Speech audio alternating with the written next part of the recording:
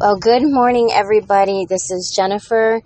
Today is April 15th, 2022, and it is Good Friday, and it is most certainly a Good Friday. I am so excited.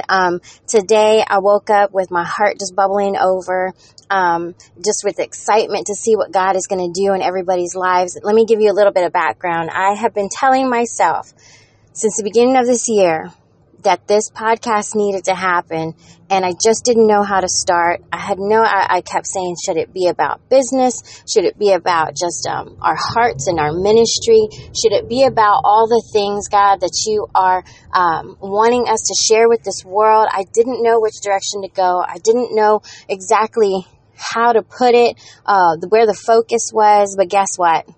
I just woke up this morning and said, I felt God speak to my spirit and say, right now is the best time to do it.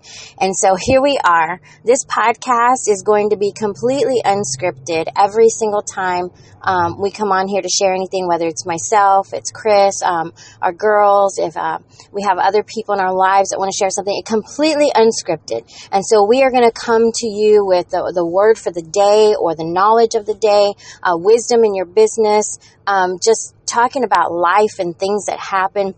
And so what a better place to start. So right now, on my heart, we have been studying this entire past week about the children of Israel and coming out of just the bondage and the captivity that they were in for so long. And when they were finally released, and Moses said, let my people go. God said to let my people go.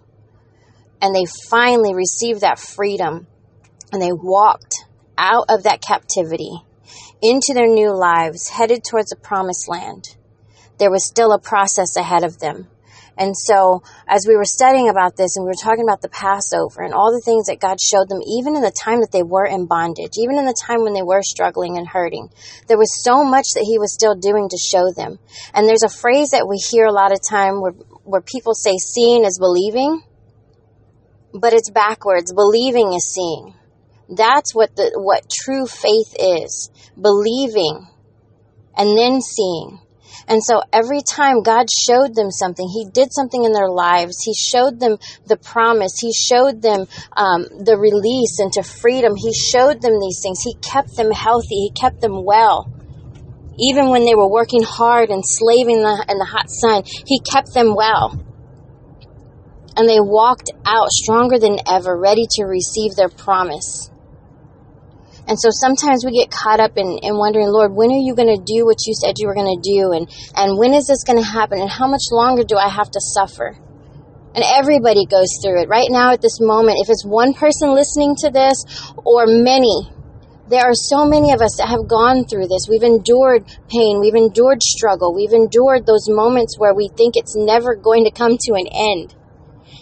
And God said, just wait. My timing is perfect. The timing is right. That time is coming. That time has come.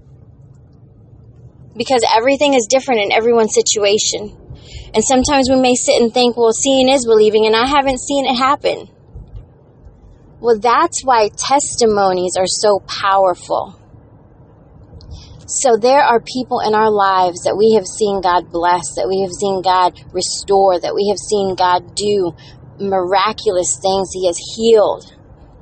And those testimonies, those things that God did is him showing us. I do show up.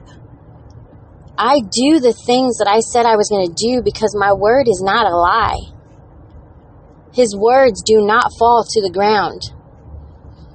And so when we see the testimony of others, that is why it's so important that we share. We share everything that God has done in our lives to bless us, to restore us, to heal us. Because you never know when somebody else may need to hear that testimony.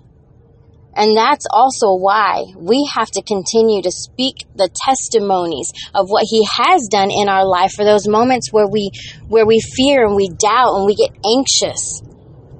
And we think it's not going to happen, and we go back and we think on what he has already done inside of us, what he's already spoken to us, what he's already accomplished. And we're able to say, you know what, God, you did show me. Seeing was believing. In that moment, you showed me so that I could trust and have faith in you. And right now in this moment, what I'm going through, I can now believe and see. You don't have to prove anything to me, Father, because you have already shown it to me. I just had to go back and remind myself. I had to go back and remember everything else that you have done in my life, in my family's life, everything. And believe that you will come through in the same way that you came through the last time, and the time before that, and the time before that. And that's what happened to the children of Israel as they were wandering. What took 40 years for them to accomplish, for the place where they were to arrive, could have been done in a matter of days, but they continued to go through the process. And that was the doubt and the unbelief, forgetting what God had already showed them. He had already done these things in their life, even in bondage and captivity. He had already blessed them. And yet they still went through a process that took them forever to get to something that would have happened in a matter of days. And sometimes it's that easy for us to be able to say, you know what, God, you said, you already did. All I have to do is trust and have faith. All I have to do is sit here and say, you know what, Father, so what are we going to do about this? Whatever it is that I'm going through, what are we going to do about it? Partner with Him and hand it to Him. Because there's something that a lot of people say, and I might stir up some stuff here in people's belief, but there's a phrase that people use where they say, God is in control. Don't worry about it. God is in control. God is always in control. But we forget that He also gave us a free will. And so God is not in control until you hand Him control. And that might take a minute to process. Because in our flesh, we want to manage everything. We want to do everything on our own. And so we take control out of His hands. Now, does He have the power and the control to step in and take over in a situation? Absolutely. But a lot of times we don't give Him control in those matters where we're doubting and we're fearful. And we're suffering with anxiety and we don't know what else is going to happen and we panic. We have taken control away from Him and have tried to control it on our own. And so true faith is saying, God, I am releasing control. I want to put the control back in your hands because I want to be able to say with all of my heart, God is in control of this situation. And so I've always struggled when, people share what they're going through and we tend to just flippantly say, oh, honey, God is in control. Don't worry about that. He's watching out for you. Absolutely. He loves us. He's going to watch out for His children. He's going to cover us and protect us.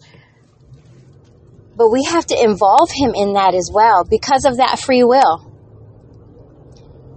And so all I wanted to do today was come and just share what my heart is bubbling over to remind you that faith is believing is seeing.